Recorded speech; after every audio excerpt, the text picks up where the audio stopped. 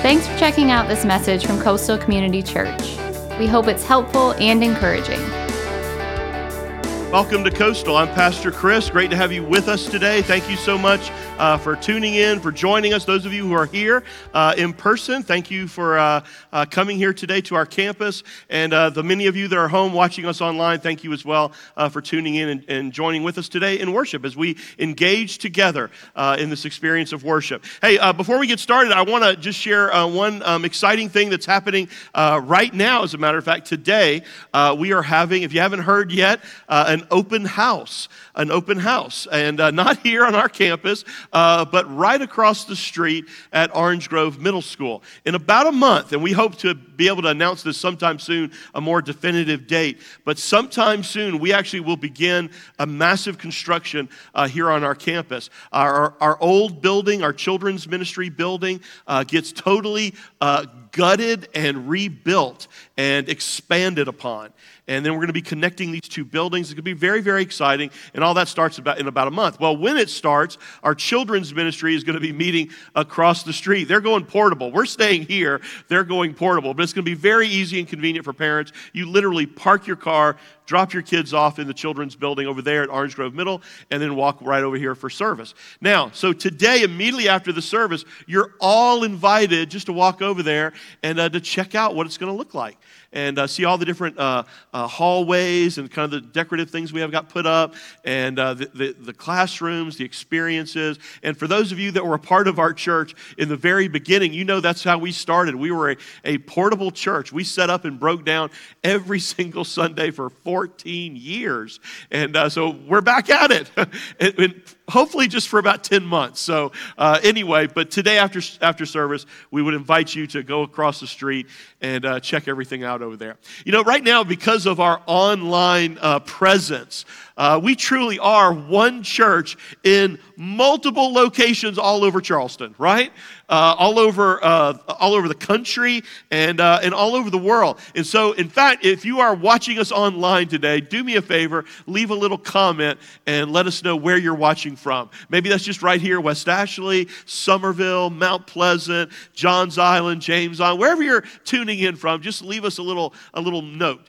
Maybe you're here in the States somewhere. We've got good friends that watch our service regularly in Columbia, Greenville, Myrtle Beach. Then we have lots of people all over the country watching us on a regular basis. We have people tune in from Georgia and Michigan and Illinois and Texas and California. Now, Pastor Ryan tells me, Ryan oversees our tech booth, and he tells me over the last several months, get this, we have had viewers from all around the world. We've had viewers from Turkey, China, Canada, Mexico, Brazil, France, India, Guam. I know Kathy Lieber is out there at Guam, and I've got some friends in the UK that are watching us. So again, wherever you're tuning in, welcome.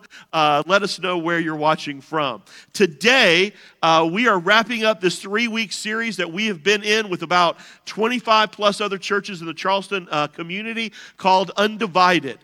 Uniting Charleston through gospel-driven reconciliation. And I hope that you've enjoyed this series. I hope it's been challenging, encouraging, convicting. Again, it really is simply a start.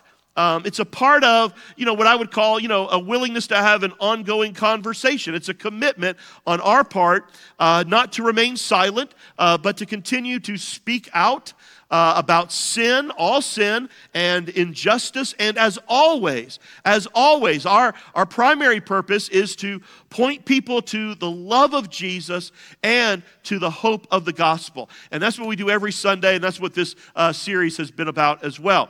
But all that said, guess what? It is easy to remain silent, isn't it? It is. It's just, that's our nature, just to hope that, a problem will just go away, that it'll get better on its own. Now, new parents, if we're honest, and especially, more often than not, new dads know exactly what I'm talking about, remaining silent. Think about it like this. New parents, you come home from the hospital, right? When that precious little gift from God, that beautiful, perfect, and peaceful in every way gift from God has been given to you. And then overnight, that little precious one seems to turn into a screaming, yelling, sleepless, demon seed monster from the pit of hell. No, not your children. They're beautiful, right? That would never happen. Anyway, and it seems to go on, right? For night after sleepless night. And you're exhausted, moms and dad. You're tired. And then just when you are finally ready, you're almost like about to hit that sweet, deep REM cycle of sleep. They're at it again, right? They're up screaming and yelling, and it starts again. But you hear your spouse, probably your wife, rustle around a little bit. And you think to yourself, maybe she'll take care of it this time.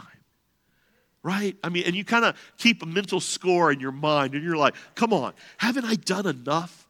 I mean, I took the last turn. Or you take like the moral, like parental high ground, and you're like, okay, tonight's the night. This is the night, I become a man. And we let this little kid sleep through the night, by themselves, right? This is it. This is the night we let them, cry themselves to sleep. Or you're a new dad, and maybe you add this to your thoughts. After all, she's breastfeeding. I mean, like, what am I supposed to do? There's nothing that I can do to help. And so all these thoughts are going through your mind, and so you lie there, still and motionless, like a dead possum on Ashley River Road, pretending to be asleep until your spouse, your wife, gets up and takes care of the problem. Now, I am not saying that I have actually ever done anything like that. I've just heard about it, on the interwebs, right? On the internet. It's a myth, right?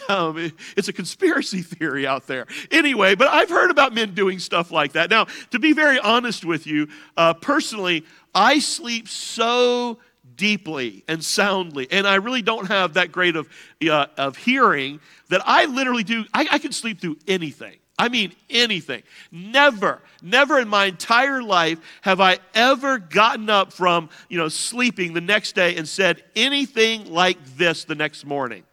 Wow. Did you hear that storm last night? I mean, I've never said that. That's never come out of my mouth. Woo, did you hear those fireworks or, that hurricane or that? I could sleep through anything. So much so, when Lydia was first born, the very next day, after, we came home from the hospital, and not too long after that, I said to Janet, wow, she slept through the night. And Janet was like, Chris, what planet were you sleeping on? So I learned really quick to stop saying that. But my point is, of all that, the reality is that if we're honest, in most areas of life, it's easier to remain silent, right? I mean, it's easier to do nothing. Because if I get involved, if I take action, if I speak out and do something, it requires something of me. Right? I mean, many times it requires that you enter into other people's pain and hardship and difficulty, and many times then you feel pain as a result. I will be inconvenienced, right? It will require time and effort, maybe money or energy and change. And nobody likes change, right? I mean, no one likes to admit that maybe they've been wrong. Maybe they've been on the wrong side of a particular issue. I want you to hear James 4:17 loud and clear. Listen to this. Remember, it is what? What's the word? It is sin to know what you ought to do and then not do it. Wow. You see, not only is it easy to remain silent, but it's also sinful, the Bible says, when we know we should act. And so this series, really, in a way, is kind of our effort, to wake each other up a little bit. To hear the cries of our brothers and sisters of color, or really our brothers and sisters, anywhere in the community who might be hurting, and to take action and get involved.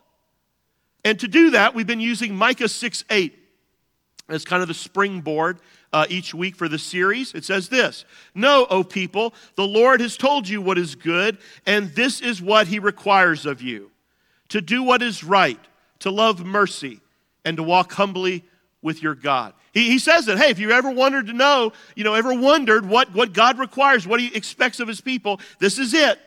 To do what is right, to do justice. We talked about that the first week. To love mercy, that was last Sunday. And then today, walk humbly with your God. Now, let's talk about that. What is humility? It says here to walk humbly with your God. Now, humility is not thinking less of yourself, but rather it's thinking of yourself less. In other words, the focus is just shifted. The focus is not on you, it's on God, and it's on others. Humility is the opposite of pride. And if there's anything that God can't stand, and yet we struggle with, it's pride.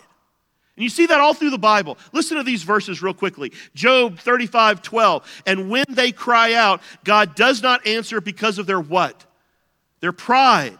Psalm 101:5. "I will not tolerate people who slander their neighbors. I will not endure conceit and pride." Proverbs 8:13. "All who fear the Lord will hate evil.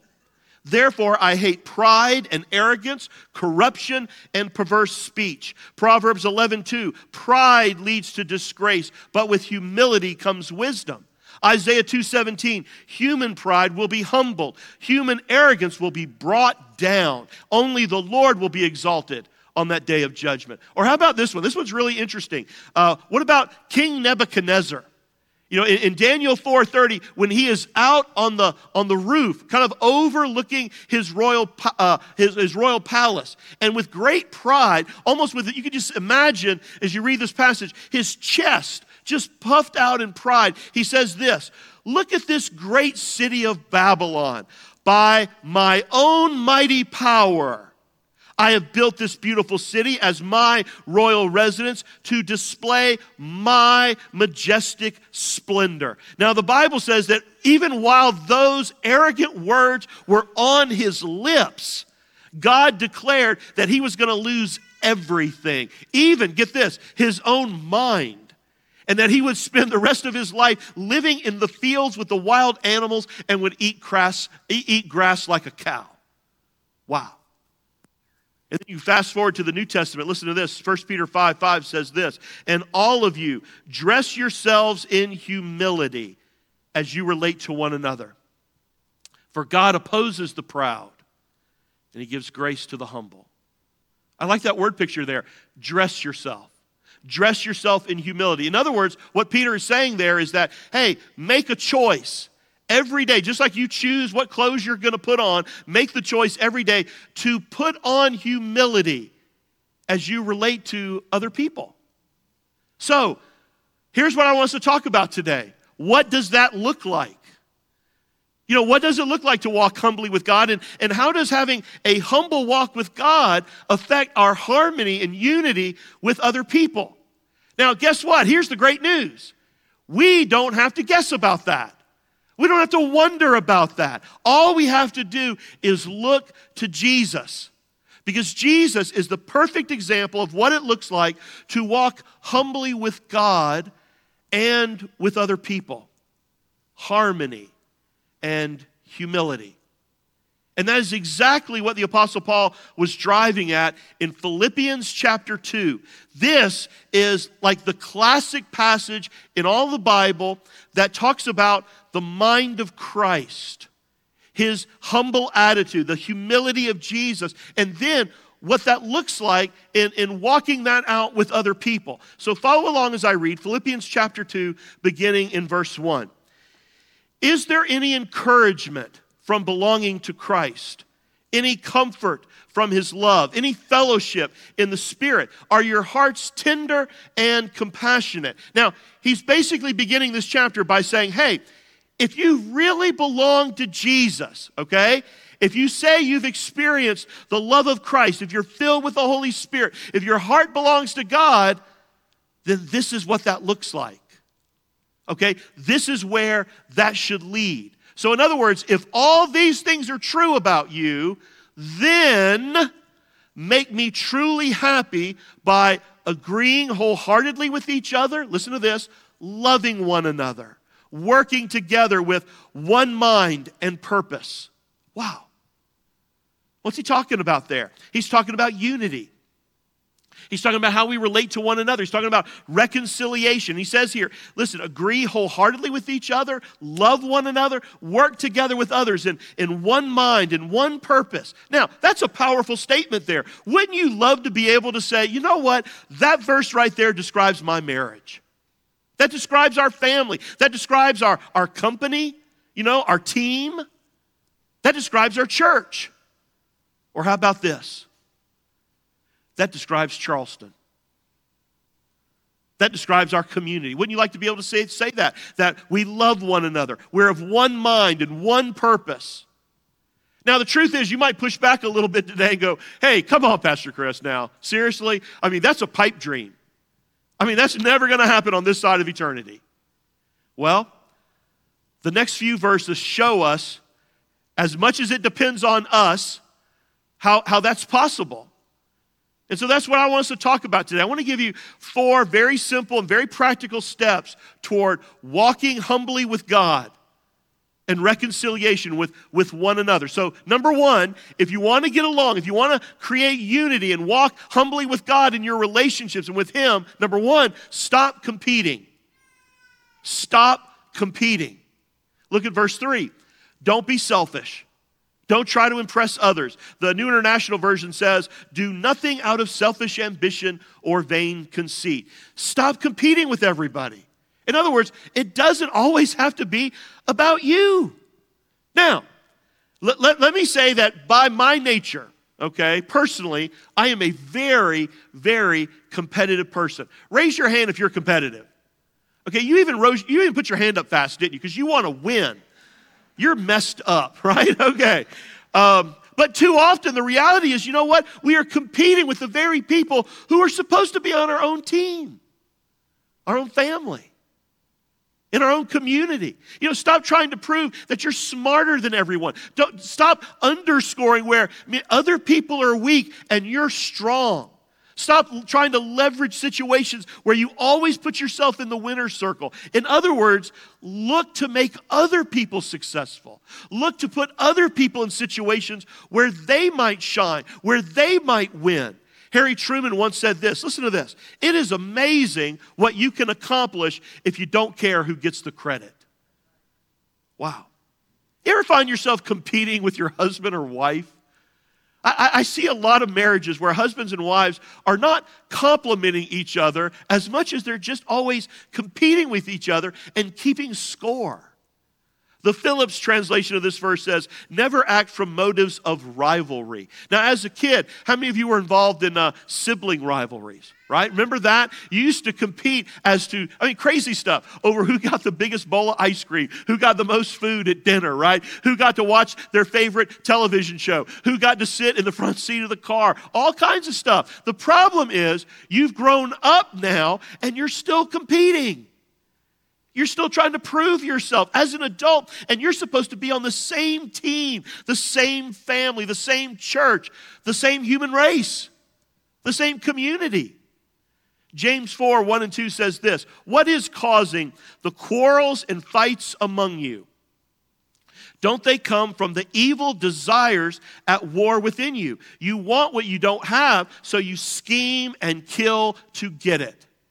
That sounds like a description of what's happening in our world today. You are jealous of what others have, but you can't have it, so you fight and wage war to take it away from them. What's he saying? He's saying one of the primary causes of conflict are these competing selfish desires, is selfishness. So first of all, number 1, stop competing.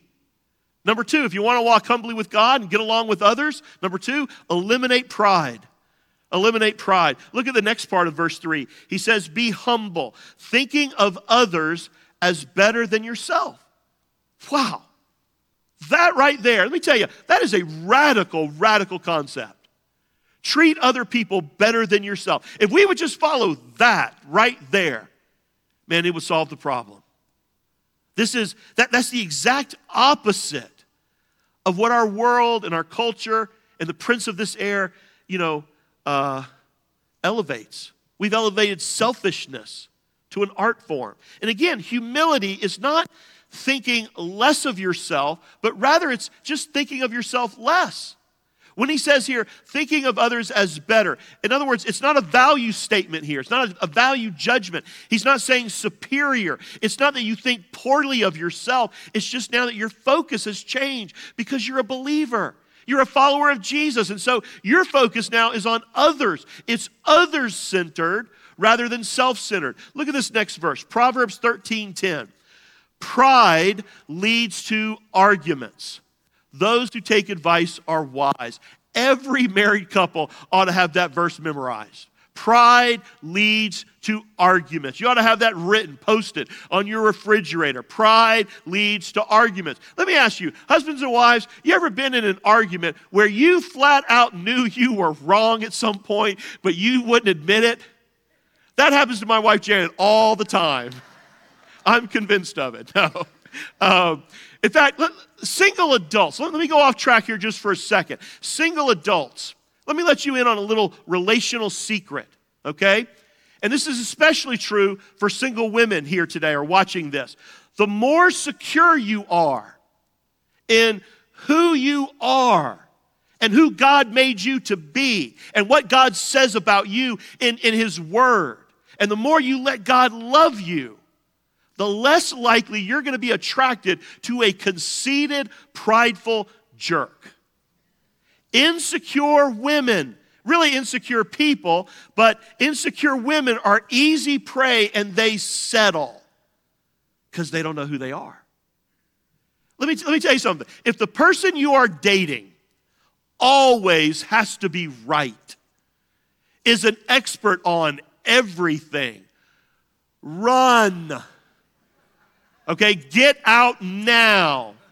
You are in for a world of future pain and hurt. There's a huge, huge difference between confidence and pride. Because of your insecurity, you've told yourself, well, he or she is just confident. No, he's not. He's an arrogant jerkwad, okay? That's what he is. True confidence flows from a humble walk with God. Pride flows from selfishness. Number 3, be considerate. Be considerate. Look at verse 4. Don't look out only for your own interest, but take an interest in others too. Now, he's not saying, again, it's not that you don't care about yourself. He's just saying, don't just be interested in yourself. Be considerate of others. Now, again, guys, this is so simple, isn't it? And yet it's so very, very profound and potentially life-changing because we don't do it. That's why there's problems in our marriage. That's why we have problems in our family. That's why we have problems in our businesses or with other people and other people in our community because we're just not paying attention to their needs. He says, don't just look, don't just pay attention to your own interest, pay attention to the interest of others. But our nature is, it's just so easy to get wrapped up in our own little world and forget that there are other people in our lives and in our community who need our love and attention. And the Bible says here that if you want to lower the conflict and increase unity, be considerate. You know, when I'm insensitive to others' needs, when I only see my own needs, when I only talk about my own feelings and how tired I am, how pressured I feel, when I'm insensitive to others, it eventually creates conflict and disunity. And so again, here in this classic passage, Paul is giving us very simple and yet very practical steps. He says, stop competing. Eliminate pride. Be considerate. And then finally, this is where all this is leading to. Number 4, be like Jesus. Be like Jesus. It all leads up to verse 5. You must have the same attitude that Christ Jesus had. Now again, he's saying, listen, if you claim to be a follower of Jesus, this is where the rubber meets the road. You must have, he says, the same attitude, the same mindset that Jesus had, because Jesus is our model. He is our example. And so if you want to know what humility is, if you want to know how to walk humbly with God, if you want to know how to get along with other people, he's saying, look to Jesus. Now, okay, so easy, obvious question is, so what was his attitude? Well, he explains it in this next section of Scripture. Look at verse 6. Though he was God, he did not think of equality with God as something to cling to. So here's what he did. Write these down. First of all, he set aside his privilege and his power. He set aside his privilege and his power. In fact, another translation of this verse says that Jesus did not consider equality with God something to be selfishly held on to. In other words, Jesus willingly, humbly set aside all the privileges and power of heaven for you and for me. He willingly gave all that up. Now, the crazy thing is there's been a lot of heated discussion recently about white privilege or white advantage. And I heard somebody explain it this way. White privilege or white advantage doesn't mean that your life wasn't hard. It just means that your skin color isn't what made it hard. Now, but truthfully, listen to this for a second. Set all that aside for just a moment.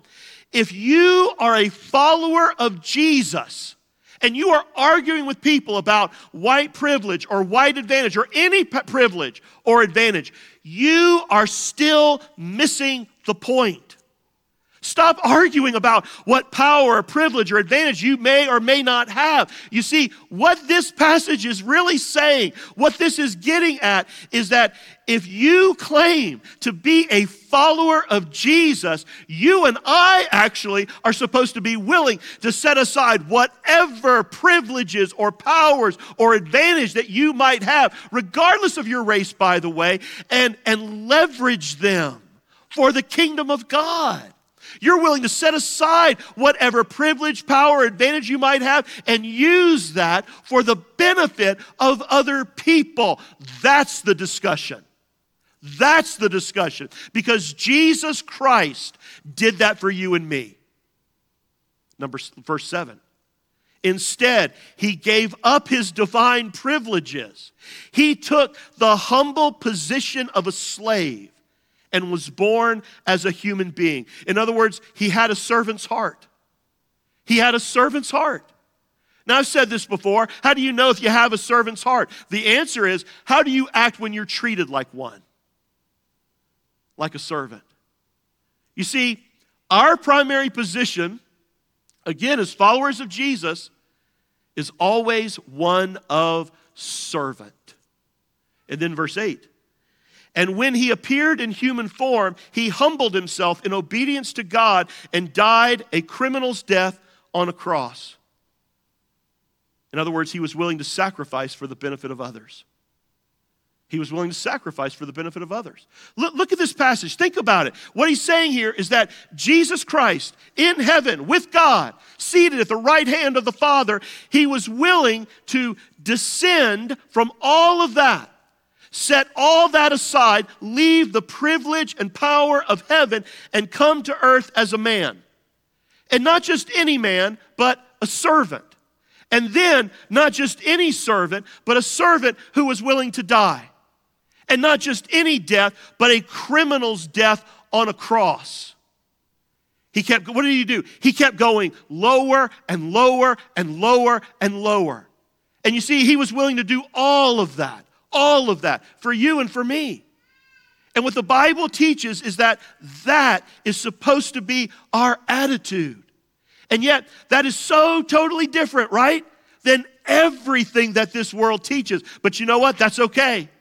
That's okay, because the last I checked, this world is not our home. You and I answer to a higher power, a higher authority. Now, what was the result of that? What was the result of Jesus? What happened to Jesus because of his willingness to humbly walk with God, to lower himself again and again and again for your sake and mine, to set aside his privilege, his power for you and for me? Well, this is where it gets good. I'll tell you what happened. God exalted him. God lifted him up. Look at the rest of this passage, verses 9 through 11. Therefore, God elevated him to the place of highest honor and gave him the name above all other names, that at the name of Jesus, every knee should bow in heaven and on earth and under the earth, and every tongue declare that Jesus Christ is Lord, to the glory of God the Father. And let me tell you something. The Bible says that if you and I will do the same, if we will have the same attitude that Jesus had, if we will walk humbly with God, if we will put others ahead of ourselves and have the same mindset, that one day God will lift you up as well. 1 Peter 5:6 says it this way: so humble yourselves under the mighty power of God, and at the right time, he will lift you up in honor. Now, let me state one very simple and plain fact, though. It is impossible to live that way on your own. On your own. It's just flat out impossible for you and I to live this lifestyle of total unselfishness and humility, because it's my nature and it's your nature and it's human nature to be what? To be selfish and prideful. You cannot live totally unselfishly with your spouse, with your family, with the people you work with the people who are different from you, with the people who are difficult in your sphere of influence. You cannot do that by yourself. So, Pastor Chris, what's the solution? The answer, the solution, is letting Jesus Christ live through you. Don't you see? This is what we keep driving at week after week here at Coastal during this series. It is the power of the gospel. This is why that ultimately Jesus Christ really is the answer for today. It says here, you must have the same attitude that Christ Jesus had. Now, this is important. Hear me for a second. Being like Jesus is not just a matter of simple imitation. It's a matter of habitation. In other words, it's not a matter of just saying, you know what? I'm going to be like Jesus if it kills me. I'm just going to be like Jesus unless it kills me. Guess what? It probably will. Because he was perfect and you're not. And neither am I. You see, it's a matter of habitation. It's a matter of letting Christ, through the daily power of the Holy Spirit, live through me. You know, every day when I consciously choose to put somebody else's rights before my own, when I consciously choose to serve my wife or my children or my coworkers, when I consciously choose to build other people up instead of tearing them down, when I consciously choose to sacrifice for the benefit of others, when I consciously choose to listen and learn and to serve other people in my community, I am letting Jesus Christ live through me. But I want you to hear this. Jesus Christ cannot direct your life or lead your life until he is the director of your life or the Lord of your life. And that is a supernatural work of the Holy Spirit. When you humble yourself, repent of your sin, and place your faith and your trust in Jesus Christ and what he did for you on the cross. Have you done that? You see, the Bible says that one day, listen to this, one day, either in this life or in the next, everyone, presidents and politicians, athletes and musicians, Black people and white people, Hispanic people and Asian people, movie stars and influencers, rich people and poor people, Democrats and Republicans, everyone in this room, everyone watching online, the Bible says that we will all humbly bow the knee before Jesus, and we will recognize him for who he is and who he has always been, the King of Kings and the Lord of Lords. do it now. Do it now. What are you waiting on? Humble yourself before God, the Bible says, and He will lift you up. Not only will He give you a home forever in heaven, He will forgive you of your sin. He will give you purpose and power and meaning for living your everyday life here and now. One day we will all bow the knee and declare what is true. Jesus is Lord. Listen, you will either do that here and now on this side of eternity in humility and repentance and worship and adoration and in a loving relationship. Or one day you will bow the knee and you will declare that to be true, but it'll be in fear and terror and regret because you waited too long.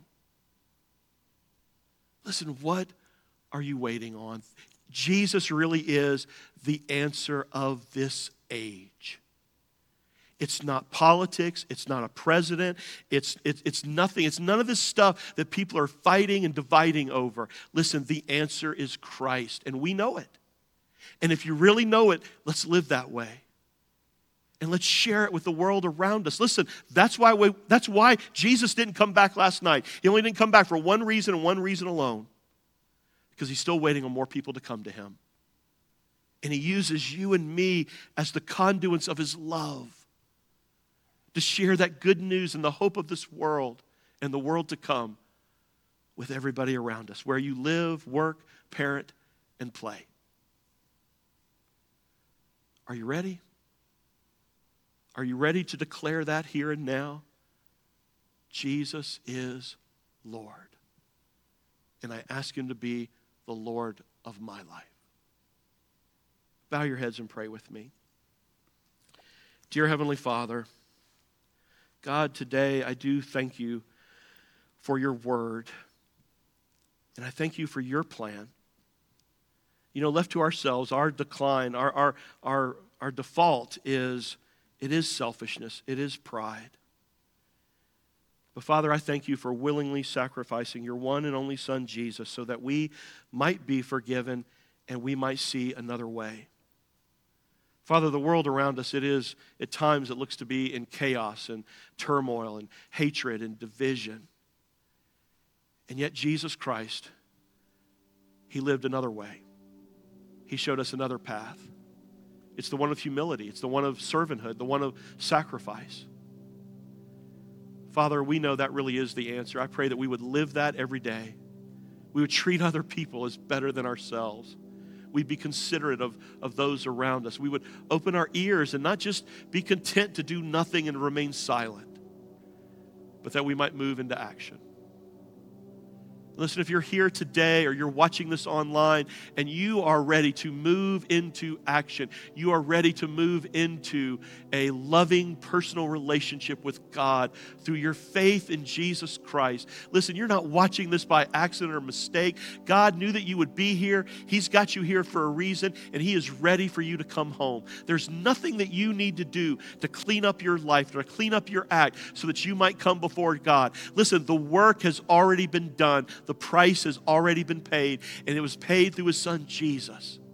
So if today you would just simply pray something like this: Dear Heavenly Father, I humble myself today, and I admit what I've already known for a long time. God, I've messed up. I am a sinner in need of a Savior, and today I believe that one has been provided: Your Son, Jesus Christ.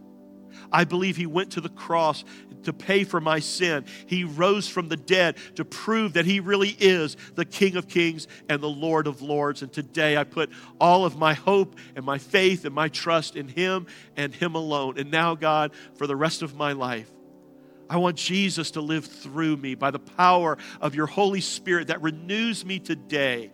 And today, God, I want to just live for Jesus. I want to follow Him. I want to become more and more, day by day, like You already see me right here and right now. Perfect, brand new, complete. Thank You, Father. Thank you. And Father, I continue to pray for our community, for the other churches in our community who've been speaking out about racial reconciliation. God, may we truly be the church and lead the way. We love you, and I pray these things today in the powerful name of Jesus. Amen. Amen. Thanks for listening. From Pastor Chris and the family at Coastal Community Church, have a blessed day.